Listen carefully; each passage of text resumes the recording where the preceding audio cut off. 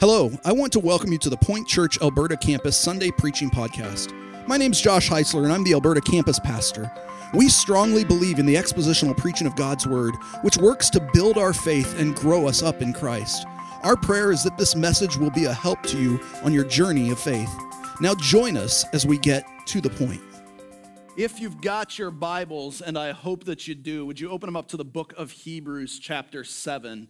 Hebrews chapter 7, if you don't have a Bible today, I want to encourage you, and I don't just say this every week because it's something to say. I legitimately would like you to have a Bible in front of you. So if you don't have a Bible, grab one of those hardback black Bibles from under your chair. If you're using one of those, it's page 1004 is where we're going to land today. If you want to use your phone, that's fine. Just maybe click that silent button on the side as you're using your phone or your Bible app on your phone.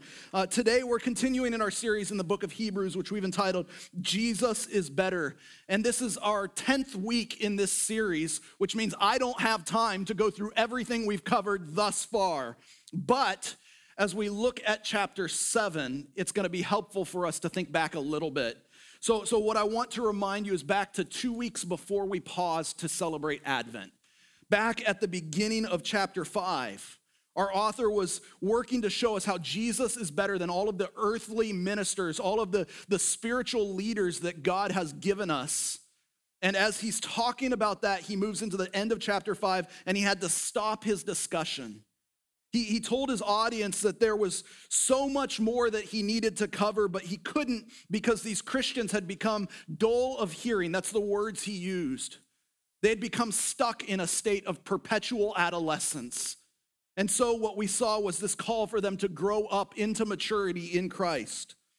When we picked up after Advent in the first half of chapter 6, we encountered a very serious warning not to delay this call that we have to repentance and this encouragement to endure in Christ. And then in the second half of chapter 6 last week, we talked about how we actually go about enduring in Christ. And the application we walked with was the truth that we endure to the end in Christ by enduring through the middle, by enduring through everything that comes our way, big and small, throughout our daily lives. And we endure through those daily challenges that we encounter by clinging to the promises of God in Scripture. But now as we begin chapter 7 this morning, it will help our understanding if we keep in mind that everything we covered between the end of chapter 5 all through chapter 6, all of that is a sort of parenthetical aside. It's a comment that the author of Hebrews had to make. In chapter 5, verse 11, he says, about this we have much to say, and it's hard to explain since you have become dull of hearing. And then he gives all the reasons why it's so important for them to grow up. He gives us all of those encouragements and admonitions in the last part of chapter 5 and all through chapter 6. But now as we come to chapter 7, our author is returning to his original discussion. This is the stuff about which he had much more to say. This is the meat, if you will, that he wanted to move on to. And as we get ready to try and digest this meat, the question that I want to ask you, the question I want you to have ruminating in the back of your mind all throughout this time that we're looking at this text is this: where is your hope? That's a question I want you to think about. I know that's a question I ask you guys like all the time, but I ask you that all the time because I think we are prone to forget that all the time. And so I want you to think about that question. Where is your hope? Because in chapter 7, what our author is going to work to show us is that Jesus gives us a better hope. In fact, that's our big takeaway for today. As we're looking at this text, Jesus gives us a better hope. You see, these Jewish Christians who received this letter, who were reading it, had grown up in the culture of Judaism. And because of that, they might have been tempted to place their hope somewhere other than Jesus. So as we look at this text today, I really want you to consider that question. Where is your hope? Okay? Can we do that? That's the question I want you to be thinking about as we read this. Where is your hope? So let's dive in. Hebrews chapter 7, we're going to begin at verse 1. Hear the word of the Lord. For this Melchizedek, king of Salem, priest of Most High God, met Abraham returning from the slaughter of the kings and blessed him. And to him Abraham apportioned the 10th part of everything. He is first, by translation of his name, king of righteousness. And then he is also king of Salem, that is, king of peace. He is without father or mother or genealogy, having neither beginning of days nor end of life. But resembling the Son of God, he continues a priest forever. See how great this man was, to whom Abraham the patriarch gave a tenth of the spoils. And those descended of Levi who received the priestly office have a commandment in the law to take tithes from the people, that is, from their brothers, though these also are descended from Abraham. But this man who does not have his descent from them receives tithes from Abraham, and blessed him who had the promises. It is beyond dispute that the inferior is blessed by the superior. In the one case, tithes are received by mortal men, but in the other case, by one of whom it is testified that he lives. One might even say that Levi himself, who receives tithes, paid tithes through Abraham, for he was still in the loins of his ancestor when Melchizedek met him. Now, if perfection had been attainable through the Levitical priesthood, for under it the people received the law, what further need would there have been for another priest to arise after the order of Melchizedek, rather than one named after the order of Aaron? For when there is a change in the priesthood, there is necessarily a change in the law as well. For the one of whom these things are spoken belonged to another tribe, from which no one has ever served at the altar. For it is evident that our Lord was descended from Judah, and in connection with that tribe, Moses said nothing about priests. This becomes even more evident when another priest arises in the likeness of Melchizedek, who has become a priest not on the basis of legal requirement concerning bodily descent, but by the power of an indestructible life. For it is witnessed of him, you are a priest forever, after the order of Melchizedek.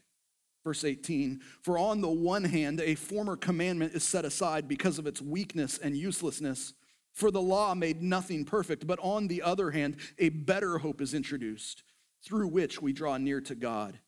And it was not without an oath, for those who formerly became priests were made such without an oath, but this one was made a priest with an oath by the one who said to him, the Lord has sworn and will not change his mind. You are a priest forever.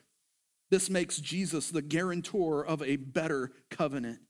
The former priests were many in number because they were prevented by death from continuing in office, but he holds his priesthood permanently because he continues forever. Consequently, he is able to save to the uttermost those who draw near to God through him, since he always lives to make intercession for them. This is the word of the Lord. Let's pray. Father God, as we prepare to look at this text, we would ask right now that you would teach us, that you would do the work that you said that you will do, that you would help us to see what's going on here, open our eyes to see, open our ears to hear, open our hearts to understand and receive this word that you have for us. As we consider this question, where's my hope? God, I ask that you would help us to place our hope in your Son. Help us to place our hope in you, not in anything else that comes our way. God, that's what your word is showing us here. And so we ask that you would do this work that you've said you would do. God, at the same time, if there's someone here who doesn't know the kind of hope we're talking about, who's never come to repentance in you, who's never found you to be their Lord and Savior, God, I ask that today would be the day where they would repent of their sin, where they would put their pride to death, and they would find the freedom and joy that is available in your Son. God, do this work for us today. We're desperate for you to work for us. It's in your beautiful name that we pray. Amen. Amen. This morning, as we've looked at this text, you may have noticed that we have covered an awful lot of ground. We've covered a lot of text. In fact, 25 verses up there on the screen that we've gone through. And we've done that really to make just one point. And we've done that to make this point because what's going on here is that our author is using a complex teaching style called synkresis. And what you do with synkresis is you take two objects that are similar, two people that are similar, and you compare them in order to find the worth. Now, I get that that's complex. It's not something we use in our modern teaching very often, but I've got a demonstration for you to help you understand this text, but I'm going to need you all to step out of your comfort zone just a little bit. This is going to require some audience participation. Can you guys do that for me today? Okay, you've already failed the test. Can you guys do that for me today? Okay, now you're talking. Okay, that's a better start. So here's what we're gonna do. I'm gonna have Meg put a picture up on the screen. Meg, can you put that first picture up on the screen? Okay, we've got a picture on the screen right here. I want you to tell me, what is it that we're looking at up here? It's a ring. What kind of ring? A wedding ring. Let's be a little bit more picky than that. It's an engagement ring, right? It's a beautiful engagement ring, am I right? That's a good looking ring. But there's a little bit of details you need to know about that engagement set that's up there. Okay, first, what we're looking at is a white sapphire engagement set. Specifically, that's a 7mm cushion cut white sapphire flanked by two 3.4mm round cut white sapphires set in sterling silver. That's a beautiful ring, am I right? That's a gorgeous ring. Now, ladies, let me ask you, more audience participation here. How many of you would be happy to receive that ring as a gift? Raise your hands. Okay, like 3 hands. And one of them's a dude. Now, okay, seriously though, if somebody just said, hey, I've got a ring for you, I want to give it to you, who'd be happy to have it? Okay, there, that's better. You're helping me make my point. I appreciate that. Okay, now you can, everybody's got their hands down, good. Okay, Meg, can I get you to throw up the next picture? Okay, so what do we have up on the screen now? Another ring, okay? It's an engagement ring, right? But this one, yeah, it does not have the additional wedding band, right? So we got another ring on the screen here, but there's a few differences. They're very, very similar here. But this one up here is an absolutely stunning diamond engagement set. This center ring, the center stone there, is a 1.5 carat round cut diamond. It's flanked by two 3/4 carat round cut diamonds set in white gold, 14 karat white gold up there. Now, let's put those two pictures up side by side. There we go. Okay, so we got them side by side right there now. They're beautiful. At first glance, they seem very similar, but there's one distinctive difference that you need to know as we look at these two rings up here. This one here on the left, the sapphire ring. If you want that ring, it's gonna set you back $269.99. I could totally win at The Price is Right? $269.99. But the one on the left, if you want that one, ladies, like if you want your husband, your boyfriend, whatever, to go get you that one, he's gonna have to go sell your car. Because that one on the right, I said left and right, I said them backwards, I'm sorry. Figure out which is which. Okay, so the one on the right is the diamond ring. That one costs $21,859.99. I did the math. It's 81 times more expensive than the one on the left, okay? Now, here's the test. Knowing everything that we know about these two rings, which one would you rather have? The sapphire on the left or the diamond on the right? My daughter has failed the test. Which one would, if we're being completely honest, like if you don't have to pay for it, if it was a free gift offered to you, you don't have to go sell the car. If you get a choice, which one do you want? You want the diamond, right? You want the one that's worth more, okay? We can all be honest, this is a safe place. That's what's going on here. Well, I got news for you. That's what our author is doing in our text today. He's gonna compare Jesus to these other things, and he wants them to see that as valuable as these other things are, Jesus is better. You can take that down, thank you. That's what we're gonna see him doing here today. So with all of that in mind, now we understand how this is gonna work. Let's dive into our text. Our author concluded chapter 6 by telling us that Jesus has gone to the throne room of heaven as a forerunner on our behalf. We talked about that last week. Having become a high priest forever after the order of Melchizedek. He says that, and then he moves into chapter 7, verse 1. He says, for this Melchizedek, king of Salem, priest of the Most High God, met Abraham returning from the slaughter of the kings and blessed him. And to him, Abraham apportioned the 10th part of everything. He is first by translation of his name, King of Righteousness. And then he is also King of Salem, that is, King of Peace. He is without father or mother or genealogy, having neither beginning of days nor end of life, but resembling the Son of God. He continues a priest forever. This king and priest that we're looking at here, named Melchizedek, makes his first appearance in Genesis chapter 14. And he makes it as Abraham was coming home from rescuing Lot, his nephew, who had been captured by King Chedorlaomer, as King Chedorlaomer led a war that was raging between 9 different city-states. Abraham had freed Lot as he fought Chedorlaomer, but then he also captured a bunch of the spoils of war that Chedorlaomer had taken as he sacked Sodom and as he sacked Gomorrah. So he's coming back with this massive amount of wealth. And as he's coming back with his nephew and all this wealth, they encounter Melchizedek. Melchizedek comes out to him bringing bread and wine for refreshment. He blesses Abraham, and then Abraham gives him a tithe. He gives him a tenth of everything that he has. That's how the Bible introduces us to Melchizedek. But here in Hebrews and also in Genesis, Melchizedek is called a priest of the Most High God. So Melchizedek's there and he's serving in this dual capacity. He is a priest and he's the king. He tells us, the author of Hebrews tells us that by translation of his name, he is king of righteousness. And that's because Melchizedek's name is literally 2 Hebrew words smashed together. The first half of his name, Melchi, means literally my king is. And the second half of his name, Zedek, means righteousness. His name, literally translated, is my king is righteousness. But he is also the king of peace because he's king of Salem. Salem, geographically, that's Jerusalem. In fact, Salem is in the name, Jerusalem. But that word means peace. So what we have is this priestly king who is king of righteousness and king of peace. And at this point, as we're reading this text, we have to pause for just a second and ask the question, does that sound familiar? Is there anyone else in the Bible, anywhere in the Bible, maybe in the New Testament, who is both a priest and a king, who is called a king of righteousness, who is called a king of peace? Do we know anybody else that might be fitting into that?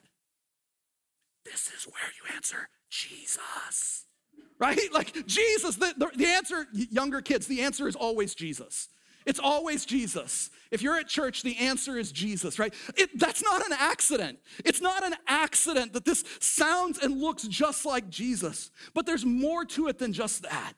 Look at the text again. You see, the author tells us that he is without father or mother or genealogy, having neither beginning of days nor end of life. And what he's saying here is that we've got no record of when he was born. We don't know who his ancestors were. We don't know when he ascended to his throne. We don't know when he died and moved on. All we know is that he appears at this moment in time in the Bible, and then it's like he goes on forever. That's the picture that's being painted there. And what our author is saying is that in this, he is a type for Jesus, that he resembles Christ.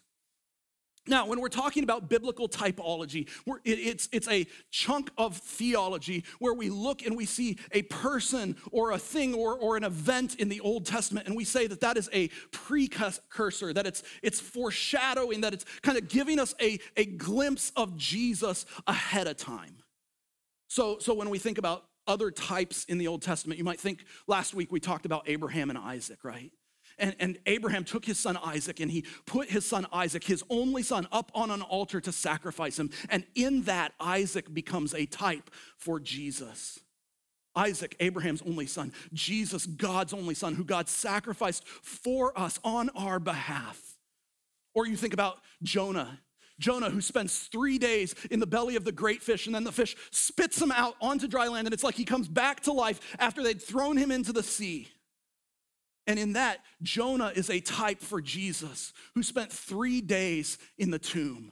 But on the 3rd day, he rose in victory over sin and death. Jonah is a type for Jesus. And what our author is saying here is that Melchizedek is a type for Jesus. He's foreshadowing Jesus for us. And in that role, he's going to be like one of those rings we threw up on the screen a few minutes ago, okay? So our author introduces Melchizedek as a type for Jesus. And then he goes on, and now he's going to start comparing the rings back and forth between us. Take a look. We're going to start at verse 4 here. See how great this man was, to whom Abraham, the patriarch, gave a tenth of the spoils. And those descendants of Levi who received the priestly office have a commandment in the law to take tithes from the people, that is, from their brothers, though these also are descended from Abraham. But this man who does not have his descent from them received tithes from Abraham and blessed him who had the promises. It is beyond dispute that the inferior is blessed by the superior. In the one case, tithes are received by mortal men, but in the other case, by one of whom it is testified that he lives. One might even say that Levi himself, who receives the tithes, paid the tithes through Abraham, for he was still in the loins of his ancestor when Melchizedek met him. So what we're seeing here in these 7 verses, see, we're going to go fast, but in these 7 verses, our author is working to show the superiority of Melchizedek in the face of Abraham. And Melchizedek, remember, is representing Jesus. So what he's doing is he's showing that Jesus is superior to Abraham. Remember, our author is working to show us that Jesus gives us a better hope. And so he begins by addressing some of the lesser hopes that these Jewish Christians might have been tempted to place their hope in. And the first is Abraham. Okay, remember, these are Jewish Christians. They've grown up in the culture of Judaism, and the pinnacle of their patriarchs is Abraham. Right, those of you who've grown up in the church, you know the song, right? Father Abraham had many, right? I'm sorry, chasing a rabbit, right? He is the pinnacle, he is the top, he is the most important of their patriarchs. They were children of Abraham. God had blessed them. And so it could have been very tempting for them to place their hope in Abraham, to place their hope in the fact that they were the children of Abraham. They were Israel. They were Jewish. God had blessed them. And here what our author wants them to see is that they've got a better hope available. You see, as great as Abraham was, even Abraham had met somebody who was superior to him, who was greater than him. And we know that because Melchizedek blessed Abraham. It's not the other way around. Melchizedek blessed Abraham. So Melchizedek was greater than Abraham. The Levitical priesthood established in the law that God had handed down from Moses commanded that the law, commanded in that law that they would receive tithes, right? That was just, it was in the law. The Levites had to receive the tithes from their brothers, from the other 12 tribes of Israel. But in a manner of speaking, even those Levites had paid a tithe because they were Abraham's offspring. So they had, those Levites who received the tithe, that's what our author's getting at here. They had paid a tithe through Abraham. Yes, these Jewish people as a nation, they have a special status. Yes, they have a special position. They have a right to think that and believe that because God has blessed them. There is a sort of hope that these Jewish Christians could have in their identity as members of Abraham's family. But our author wants them to see that there is a better hope available in Jesus. And now we pause. And we say, okay, so how does that work for us? Because I don't think any of us are Jewish, right? What's the connection there? You see, I think we have a parallel temptation here because while we're not children of Abraham by our ancestry, none of us are Jewish here. That doesn't mean we don't have this temptation. We have that temptation. You see, like these Jewish Christians that were raised up in the culture of Judaism, all of us, especially my generation, we were raised up in the culture of America. We were raised in American Christianity. We were raised to love our country, to care about our country. And so the temptation for us is that we place our hope in America. We're tempted to place our hope in who gets elected to Congress. We're tempted to place our hope in who judges from the highest court in the land. We're tempted to place our hope in who sits in the Oval Office. But church, you need to hear me on this. We have got a better hope. Jesus gives us a better hope. We don't have to place our hope in who sits in the Oval Office because our hope is placed in the one who sits at the right hand of God. That's a better hope. And I don't want you to mishear me on this. Listen, I love this country. I've given 23 years of my life in service of this country, my entire adult life until literally like 3 weeks ago to this country. I love this country, and I absolutely do care about who walks the halls of Congress. I do care about who sits on the Supreme Court. I do care about who occupies the White House, but I don't place my hope in that.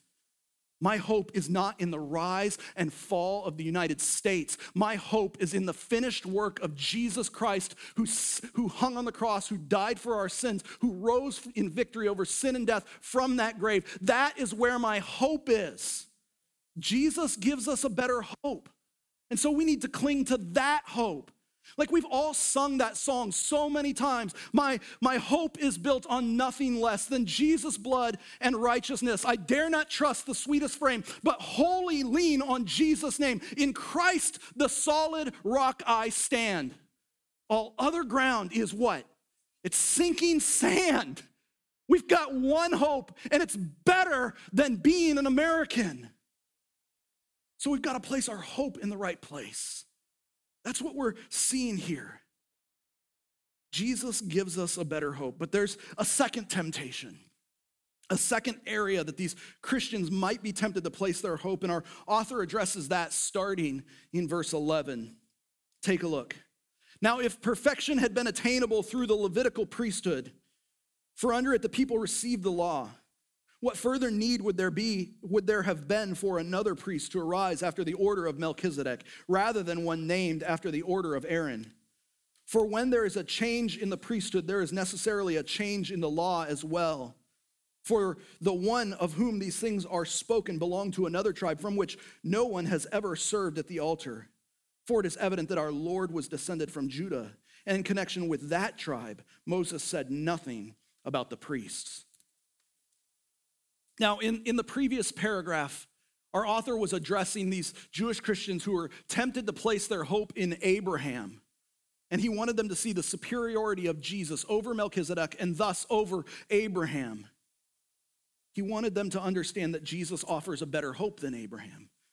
But here he wants them to see that Jesus offers a better hope than the Levitical priesthood, than the law that those priests were there to mediate. And so he begins with a question that has some pretty significant implications. He asks, in effect, if perfection had been made available in the Levitical priesthood, who mediated this law for us, if that had been the case, then why has there been another priest? Why are we given a priest that's after the order of this Melchizedek guy and not after Aaron? Do you see the implications in that question? There's kind of two big ones I want you to walk away with. First, he's implying, and he'll actually say this pretty bluntly when we get to verse 19, that the Mosaic law, the 613 commandments of the Old Testament that we find in our Bible, that those cannot bring about perfection. The law can't make you perfect. And because that's the case, he's also implying that there was a need for another priesthood. Not like the Levites who descended from Aaron, Moses' brother, but like Melchizedek. Now, what kind of priest was Melchizedek? We saw it a minute ago. He's a priest without beginning or end. He's a priest of the Most High God. He was a king of righteousness. He was a king of peace. That's the kind of priest that was needed in order to fix this problem that even the law and the Levitical priesthood couldn't fix. And that's the kind of priest that Jesus is. But what we're seeing in verse 12 is that when a priest like that comes on the scene, when there's a new kind of priesthood established, it necessitates a change in the law as well. Because the Mosaic law established that Levitical priesthood. And it only allowed for one priesthood to exist at a time. You can't have two. So if you're going to have a new kind of priest, you have to have a new kind of law. Jesus came not from the tribe of Levi. He wasn't a Levite. He was from Judah. And so with this change, we get a better priest, a priest who can bring about the perfection that the Levitical priesthood couldn't. That's what our author is trying to show these Jewish Christians. They don't need to place their hope in the Levitical priesthood. They don't need to place their hope in the law because there's a better hope available in Jesus. And while we may not fall under the Levitical priesthood, we don't fall under the law. We don't have to worry about keeping the letter of the Mosaic law in order to prove ourselves righteous before God. There's a parallel temptation for us right here too. You see, for us, the temptation is exactly the same. It's the same exact temptation that they had. We just give it a completely different name. We do something a little bit different. We take this temptation and we place it in our ability to do good and be good.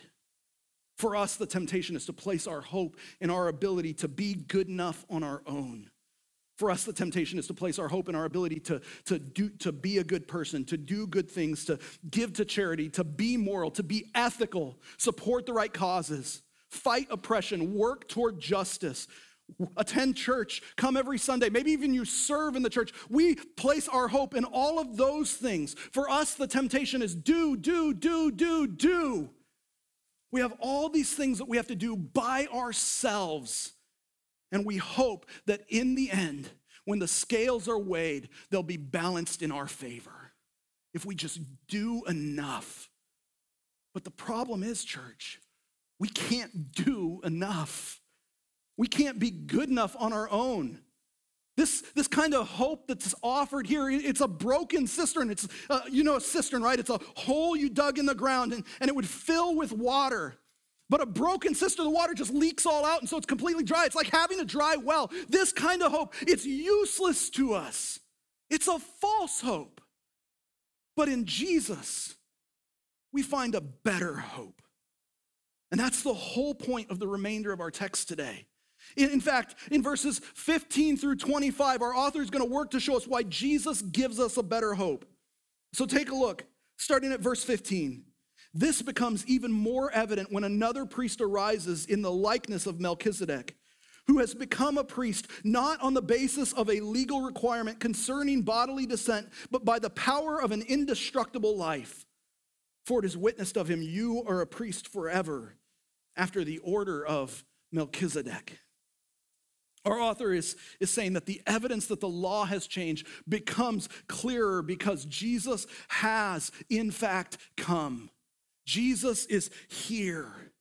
He's a priest, not because he's a member of a given tribe, not because he is descended from Aaron, but because his life is indestructible, because he fulfilled the promise of Psalm 110:4, which is quoted there in verse 17. Listen, no Levitical priest who had descended from Aaron could ever claim that he had fulfilled the promise of Psalm 110:4. None of them could do it because they all kept dying, right? Like you can't be a priest forever if you die. Take a look, because Jesus offers a better hope. And so what we're seeing here is that the Christian high priest is immortal, having died once for all and risen from the dead. He discharges his ministry on his people's behalf in the power of a life which can never be destroyed. That's what we're seeing right here. That's Frederick Bruce. And because we have this new eternal priest in Jesus, we see that the old law is set aside and a new, better hope is offered.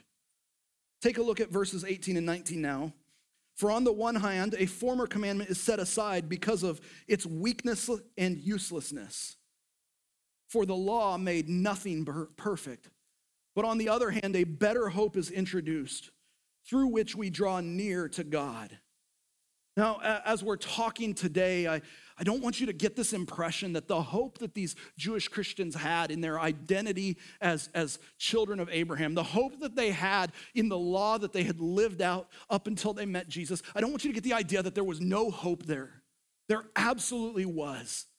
In the Old Testament, we encounter faithful men and women of God who found peace with God, who found hope in God. And our text isn't telling us today that there was no hope in that. But what we're seeing here is that a better hope is offered. A better hope is available for us. No person could keep the whole law. You cannot keep the whole law. You can't do it. I've used this example before, but I think it really helps us understand that. So think about all 613 commandments of the old law, of the Mosaic law, and let's narrow that down to just 10. Let's take the 10 commandments, and as we think about the 10 commandments, let's go to the very last of the 10 commandments. You shall not covet your neighbor's house. You shall not covet your neighbor's wife, or his male servant, or his female servant, or his ox, or his donkey, or anything that is your neighbor's. Exodus 20:17. That's the 10th commandment right there. Now, have you ever jealously wanted something that wasn't yours that belonged to someone else? I see a lot of heads shaking. Yeah, if you're not shaking your head, yeah, then you're lying. And you've broken one of the other commands, right? We can't keep the whole law. It's not possible. We can't do it. And if you can't keep the whole law, you haven't kept any of the law, you're not righteous, you're going to hell. The law can't make you perfect. No person can maintain that perfect obedience that is required by the law, which is why the law made nothing perfect. But in Jesus, verse 19 tells us, we find a better hope. If you write in your Bibles, underline those two words right there, a better hope. Underline them because that's what Jesus is offering us here. And this hope that we find in Jesus is better because it allows us to draw near to God. You see, our sin separates us from God. God is holy and righteous and just, and we are not. We are sinful. And because we're sinful, we cannot be in God's presence by ourselves. But in Jesus, we have a better hope because Jesus paid the price for our sin.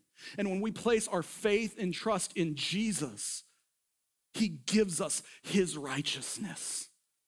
Luther called it the great exchange.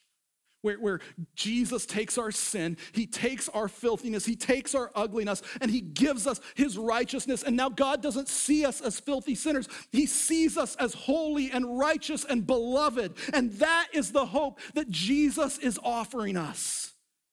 He becomes our high priest, and he gives us a hope that allows us to draw near to God. Jesus gives us a better hope. And that hope is secured by God's promise. That's what we see in verses 20 and 21. Take a look. And it was not without an oath. For those who formerly became priests were made such without an oath, but this one was made a priest with an oath by the one who said to him, the Lord has sworn and will not change his mind. You are a priest forever. The Levitical priests were made priests because of who their dad was, right? They were made priests because of genealogy, but Jesus is a priest because God swore an oath. Now, last week we talked about the importance and the power of God's promises and his faithfulness in keeping those promises. But what I want you to see here is that this is one of those promises. It's one of God's oaths that established Jesus as a priest forever. Psalm 110, the psalm that Shane read earlier in the service today, the psalm that our author is citing here was a messianic psalm. Like the Jews of Jesus' day in the first century Palestine, they read Psalm 110 and they said, that's pointing to God's Messiah. That's talking about God's Messiah. The Lord has sworn and will not change his mind. You are a priest forever after the order of Melchizedek.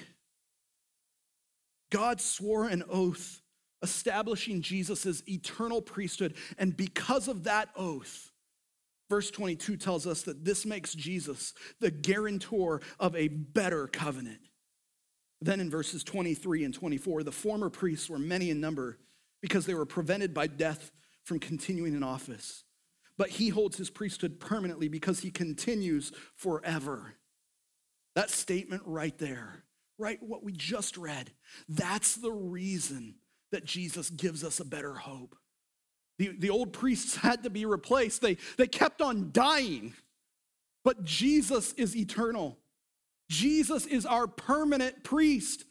Jesus is permanently working on our behalf. That's the reason that Jesus gives us a better hope.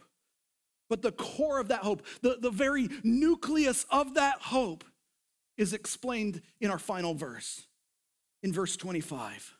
Consequently, because of all of that, because he lives forever, because he is a priest forever, he is able to save to the uttermost those who draw near to God through him, since he always lives to make intercession for them. That word uttermost right there, in the Greek, that's pantales. It means completely, forever, for all time. The core of the better hope that Jesus gives us is the reality that he saves us completely, forever, for all time. And as he does that, he becomes the conduit through which we have access to God. We can't miss this, church. You have to see what he's saying here.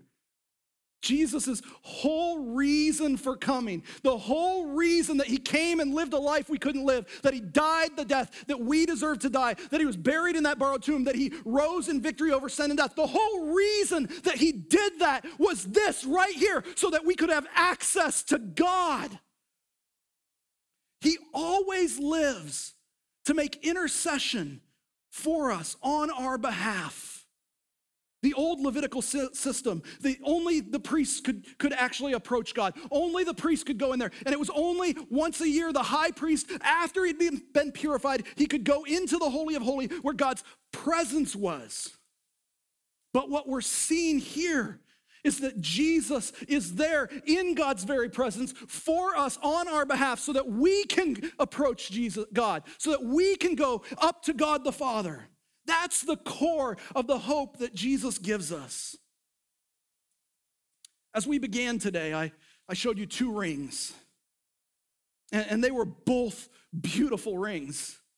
Like, if I didn't tell you that the one was a sapphire and that the one was a diamond, you wouldn't have known just looking at that picture, unless you're a gemologist or something. But once you knew the details about those rings, once you knew all of the facts about what one was and what the other was, once you knew all of that, you knew which ring you wanted, because one of those rings was significantly better than the other. And today, as we've considered where we place our hope, that's what our author is trying to help us see. Like where are you putting your hope? Because there are these things over here, and they might even be okay places to have some hope, but there's a better place to have your hope. There's a better place to place your hope. These Jewish Christians might have been tempted to place their hope in their identity as Jews, in their identity as the children of Abraham. They might have been tempted to place their hope in the fact that they had the law, that they had the Levitical priesthood. And these hopes, they were of some value. But our author wanted them to see the hope that Jesus offered, and that it is a better hope, that it's of infinitely more value. Jesus gives us a better hope. So as we get ready to land this plane today, as I get ready to get you all out of here close to on time, I want to ask you one more time. Where's your hope? Where are you placing your hope? Are you placing your hope in your identity as a parent, as a student, as an employee, as an employer, as a neighbor, as an American? Are you placing your hope in your ability to be a good person, to do good things, to make the good outweigh the bad? Or are you placing your hope in Jesus? Because only one of those hopes will give you true freedom. There's freedom in the hope that Jesus offers. There's opportunity in the hope that Jesus offers. There's ministry in the hope that Jesus offers. Like think about it. If your hope is in Jesus and not in your identity, you're set free from trying to be perfect. You're set free from trying to be the perfect parent, the perfect employer, the perfect employee, the perfect student, the perfect neighbor, the perfect fill in the blank. You're set free from worrying about what everybody else thinks about you. You're set free from always having to win the approval of others.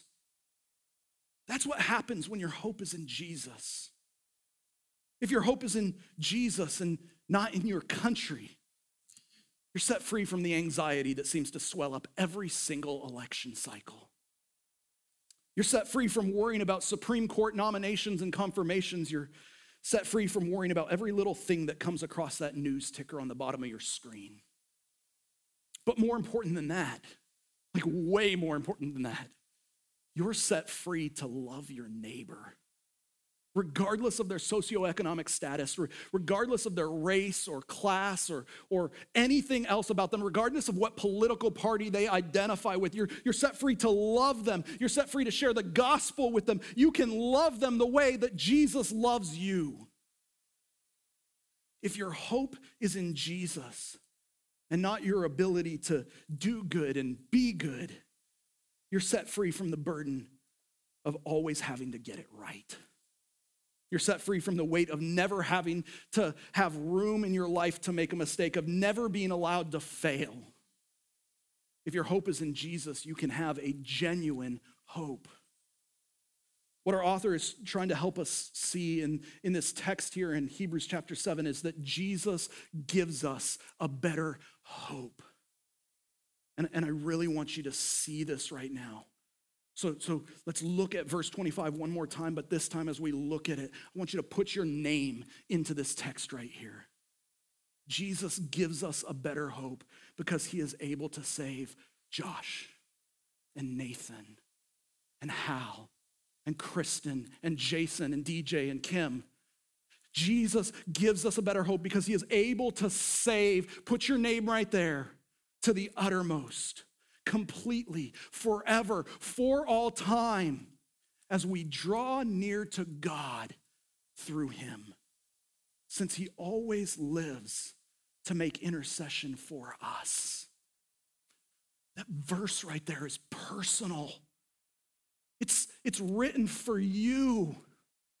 Put yourself into that and recognize that Jesus is at work for you. Can you see your name in that verse right there? Are you able to recognize that Jesus did that for you? We've got those two rings, and what we're seeing right here is that Jesus is offering us the diamond ring. He's offering us the ring that is of worth way more value. So don't settle for the sapphire. Take the better hope. Take the better ring, because Jesus gives us a better hope. Do you believe that? Can you live that out day by day? Let's cling to that hope. Thank you for listening to the preaching podcast from The Point Church. If you would like more information about our church, or if you have any questions, you can find us online at tothepoint.church.